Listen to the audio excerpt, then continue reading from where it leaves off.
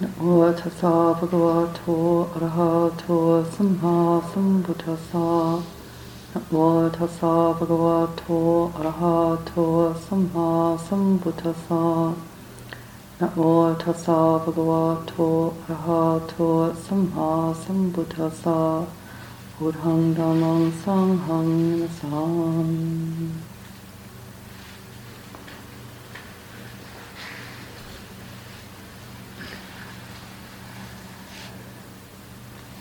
So here we are, in a process of deepening and opening, starting to inquire into what it means to be picking up this teaching, the teaching of Anapanasati. And when I consider it myself, I find certain ways of reflecting on it really helpful. And one is to really recognize that it sits, the Buddha taught the Four Noble Truths, and they're the elephant's footprint. And Anapanasati, or this process, this practice, sits within that. So what does that mean as we're picking it up, as we're practicing it? And very closely aligned with this is what the Buddha said in terms of how he teaches, and that he teaches out of compassion. So this practice, mindfulness of breathing, is offered out of compassion. And can we attend to it? Can we pick it up? Can we take it as it was given? Just that simply, offered out of compassion, picked up out of compassion.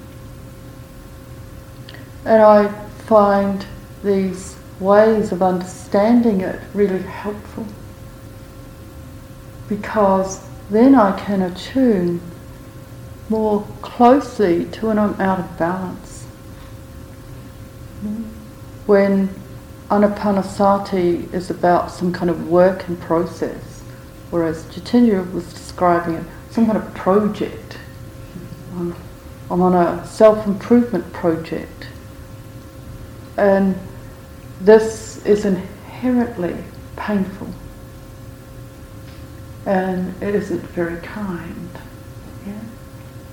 So we think, just how am I receiving this? Am I receiving it as something offered for my welfare?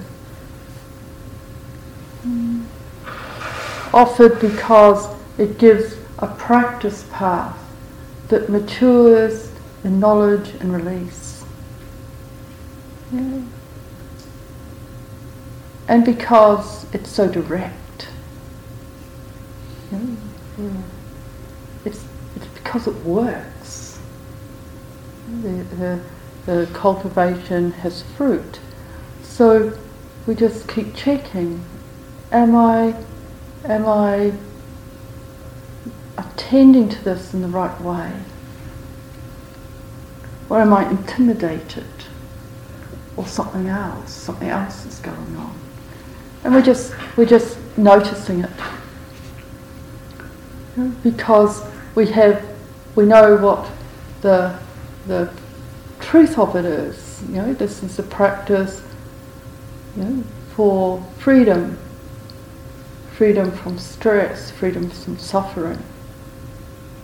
If it's become a practice of tightening, a practice of failing, a practice of not being good enough, whatever way we like to frame it, we know we need to be attending more carefully. We need to be looking at what is actually going on, where we need to be looking really in terms of the Four Noble Truths. And keeping it within the Four Noble Truths keeps us safe. Because we're keeping attuned to whether added stress is happening.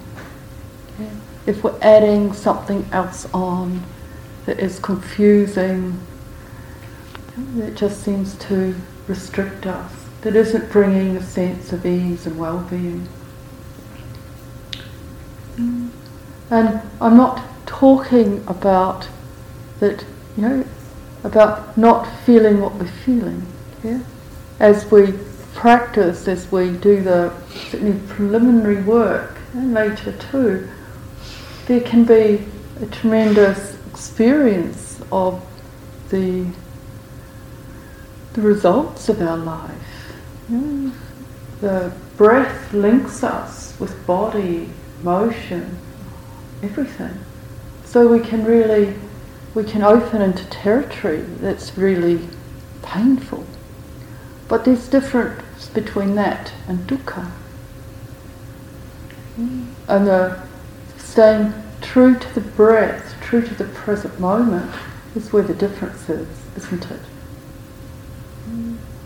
Where we're just here with what is happening. Where, as Jitindra has been saying, can we breathe with it? Are we present? Are we available? Feelings are going to happen. Stuff will arise. And we're not trying to get rid of everything so we can shut down and concentrate. Because that's really painful experience. We're opening up and we're coming joyfully available. It's about freedom, freeing up. So we just keep checking it out. What is happening here?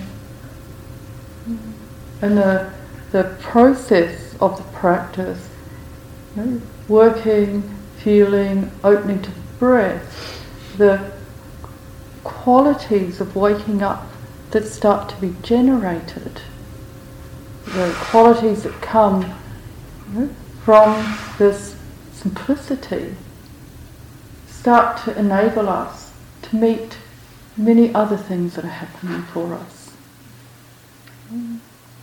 We start to get the strength and the capacity to feel what we're feeling.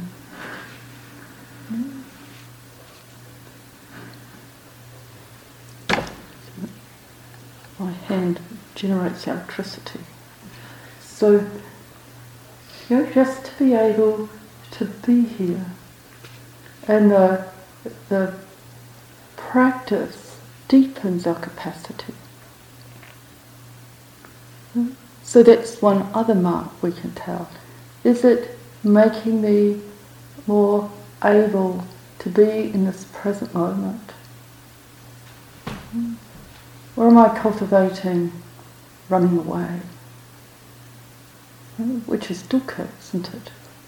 Because, as we know, what's so radical about the Four Noble Truths is they arise in the same time and place. They're not delayed in time. When we open to what is happening here, it feels radically different, doesn't it? I was noticing earlier today, I was just, this experience of kind of raw, if I had to put a word to it, would be raw. And I could feel it. If that's just let to spin, of course, it can start configuring somebody who must be doing something wrong, or we all got our patterns of the ways we do ourselves. But if we're just with that sensation, this feeling, it's what it feels like to be really tender. Nothing's going wrong. There's no suffering in that. There's no stress. There's no wanting it different. And then it does its thing, doesn't it? A moment later, however much time, it's waved through and something else is arising. So, and it's we've been cultivating this capacity to be present. Each time we're with the breath, we get more strength to be with everything else. So we think, this is raw. Whose it is, I have no idea.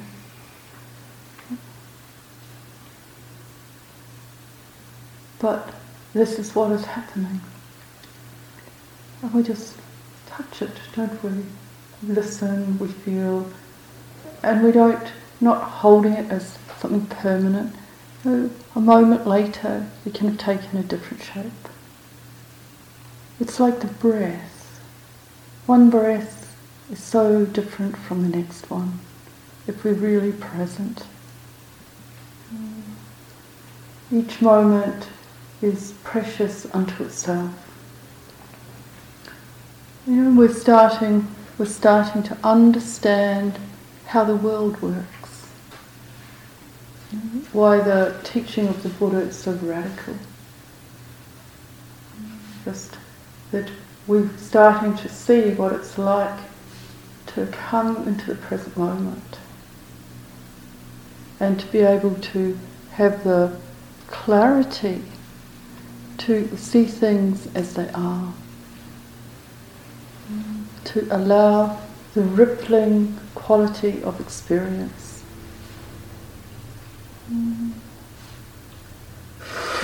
to feel what it's like, that actually we're not in control. That things arise due to conditions, causes and conditions, and in every moment of cultivation we're laying down wholesome conditions. This is the path. So here we are, breathing, and within that different experiences arise. So they're not wrong and they're not other, they're just part of this moment. And we're developing, we're cultivating the skill within. And we trust this, that the Buddha said the taste of the Dhamma, the taste of practice is freedom. It has this taste of release. So what is it like when we just let the rawness feel what it feels like in the body? There is a tremendous sense of well-being in that. It seems contradictory, doesn't it? But there's such relief in not running, not avoiding, not trying to make it different, not struggling and fighting with everything, just being at peace with the way it is. It's here. It belongs as much as everything else. So we bring this quality, the Buddha can know the Dhamma, can know the way things are. This refuge, this liberating understanding. And as we're cultivating, when in one of the texts where the Buddha talked about the taste of the Dharma being the taste of release and freedom, he also talked about, it was likening the Dharma practice to the ocean. So just as the great sea has only one taste, the taste of salt, so the Dharma has only one taste, the taste of release, the taste of freedom. But there's another quality that I think it's really helpful to recognise. The ocean slopes down gradually. There is no steep precipice. And the Buddha said, and it is the same in the teaching, the sense that the practice slopes down gradually. So we really see that in the Anapanasati Sutta. We're lowering, we're letting ourselves deepen, lower, become more and more comfortable with the taste of freedom. We're getting comfortable with what reality is like. We're getting a sense of how these things work together, what it means to be embodied, what feeling is like, what mind is like, what objects of mind. And it's a process, isn't it? We start understanding what body's like, and then feeling, and in that the breath is getting more and more subtle, and so our mindfulness is such that we can still be with the most subtle of breath, and we get so that we can recognise mind. Mind is mind. And this is a process, isn't it? Because most of the time the mind is so full. It's so obsessed with thoughts, feelings, objects, consciousness, that we can't actually see it, we can't experience it. So the process is just letting us start to sense what else is there, beyond the objects that obsess us, beyond the feelings, and we start to sense mind. Mind is mind. And that then the possibility starts to arise where the objects of mind become really fine, and with that the sense of subject has become really fine, and we can release ourselves out of that whole paradigm. And we'll be talking about this process for the whole retreat, this process of waking up into reality. It's not somewhere else, it's just here. Oh. And in any moment we're getting glimpses of that or experiences of this.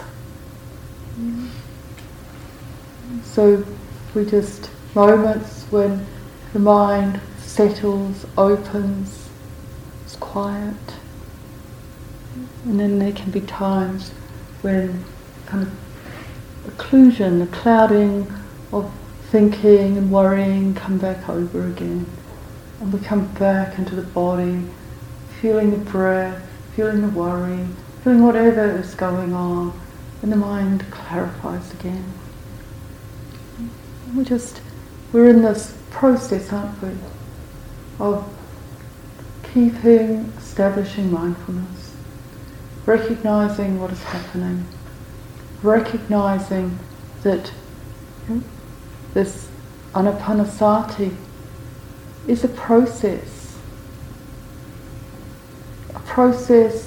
of lowering ourselves into being able to have more capacity to see clearly. And it's a process that works by working together with our ability to inquire and recognise, and our ability to let the mind settle and open. Excuse me. And these two things are working together. Insight and samadhi. Yeah, just trust it. Coming back with what's going on here. What's the truth in this moment? And it's a tender thing, isn't it? Because I certainly can sense here, I can sense around that, at this time we can be really feeling the unfelt aspects of our life as part of what happens when we start calming and settling as we come into the breath. And to be able to meet that and feel ourselves within the stream of practice, to be with what is here.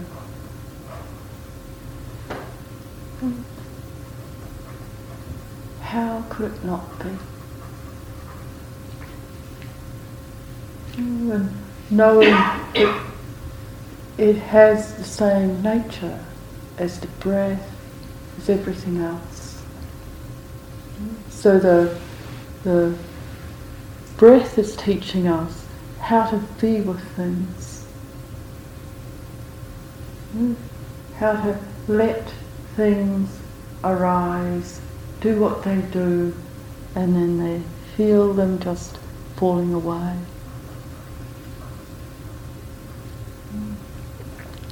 And within that, we have this paradox, isn't it? Because we can talk, in terms of, it's here and now. In every moment, we just are waking up. But there's also the recognition that there's a path of practice, of cultivation. And we, as an idea, these two things are paradoxical, but as a direct experience, they fit together perfectly. We're cultivating our capacity to recognise what supports our embodied presence. And recognising what's needed, what we need to do if we've lost that.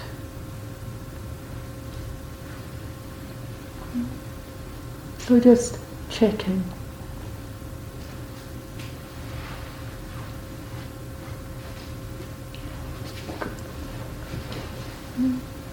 We keep returning, recognising actually we've gone nowhere, feeling what's here,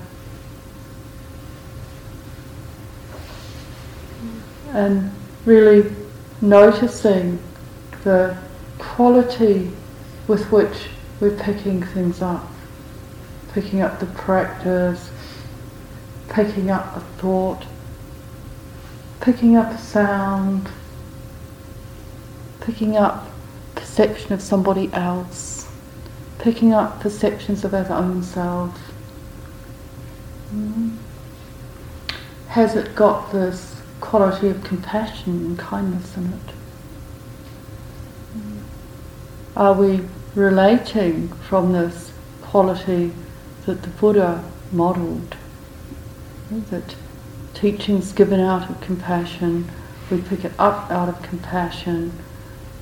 The Buddha said that his own relationship to the world was one of compassion. Either the mind was resting in emptiness, or it had this quality. Oh, what's going on here? Am I fighting subtly with the sound of a bird outside the room? Wanting it to go away? Am I fighting with this other sound? Am I arguing about the way people come in and out the door? On and on. You just recognise where the mind is getting stuck. Oh, what's that about? Why are you fighting with the birds, Thaniya?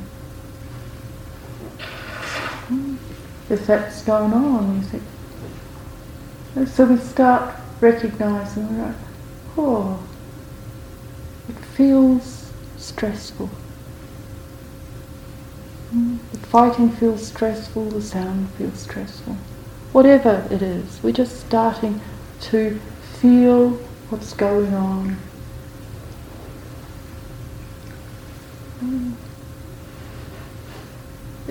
It can be wonderful to practice with some things like the sound of the bell. For years, when I practiced with it. When I was in Thailand, they had this huge bell. I was practicing there for a number of months, and boom, boom, boom, and do I like the sound or do I not like the sound? And and shifting between these two. Sometimes I like it, sometimes I don't like it, and just recognising the stress of both of those positions. I'm waiting for the bell. I don't want the bell to happen. Same here, eh? We're sitting.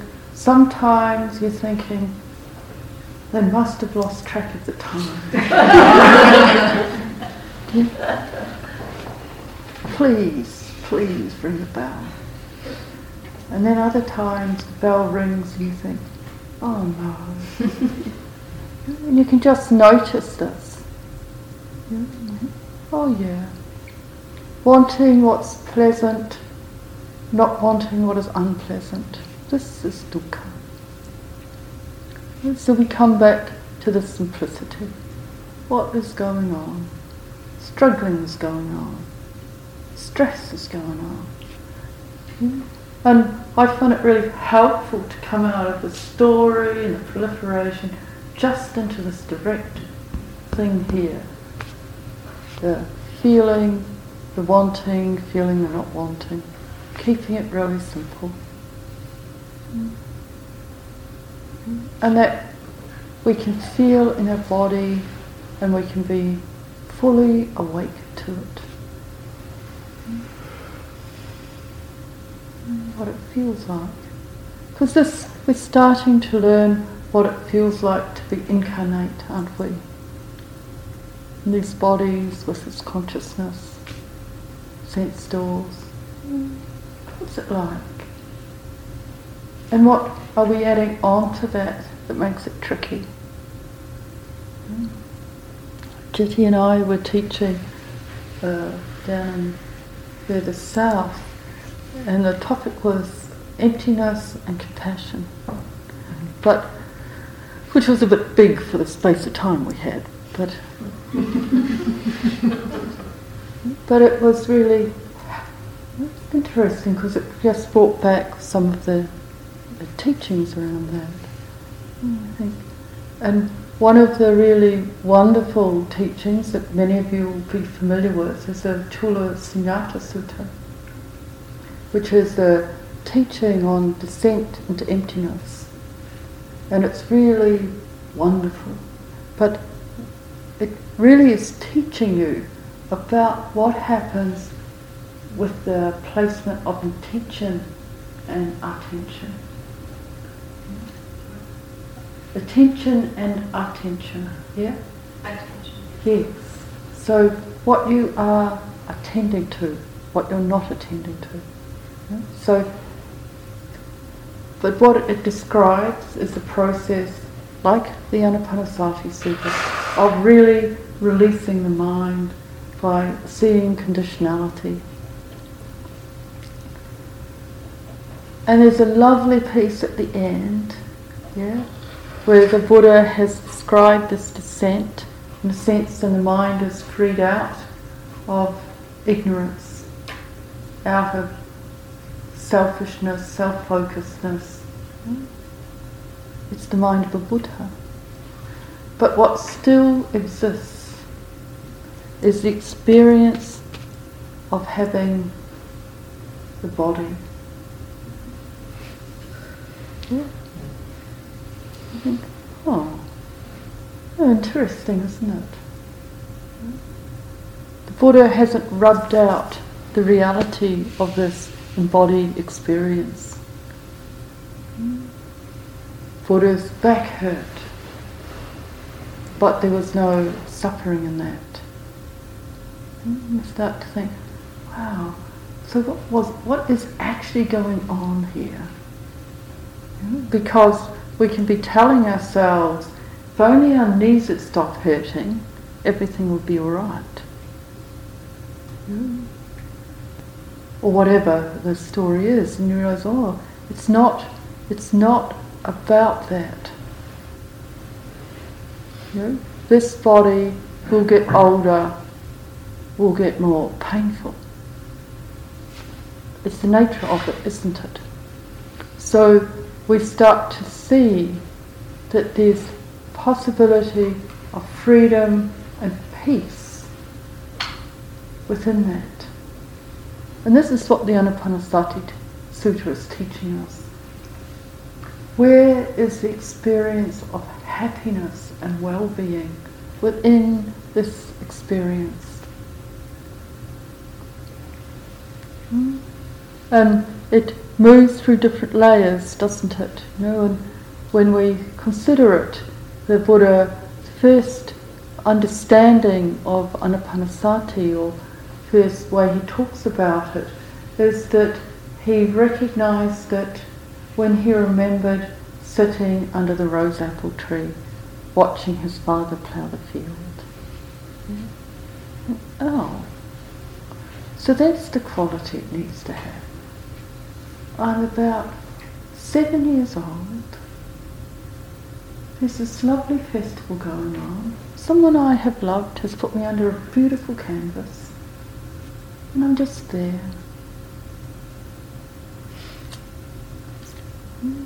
And I feel the breath happening. And it's lovely. And the mind starts settling and opening.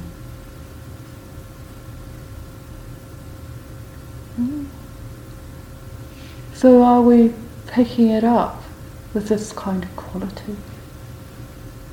So innocent. The real beginner's mind, each breath is a new breath.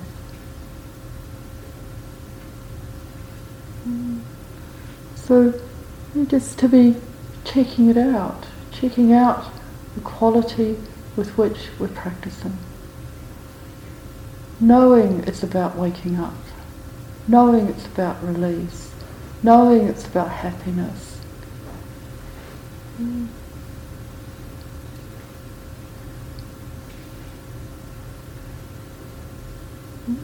So that, and it's not about there not being residue here, the results of being born. It's about freedom within that.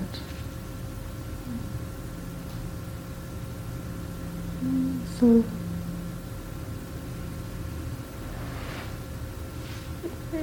how do we keep heart with this? Just letting this practice do us.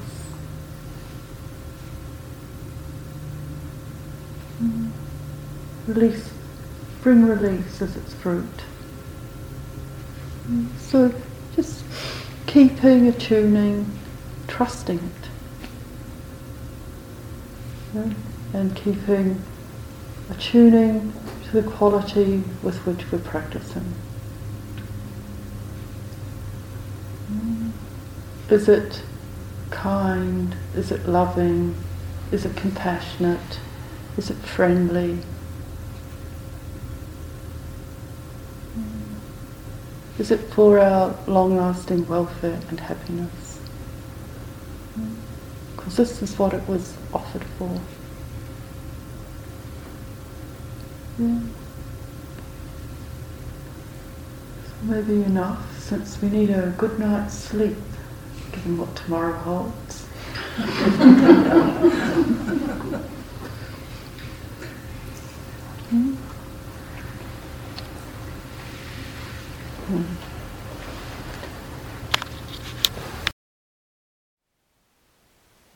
Thank you for listening.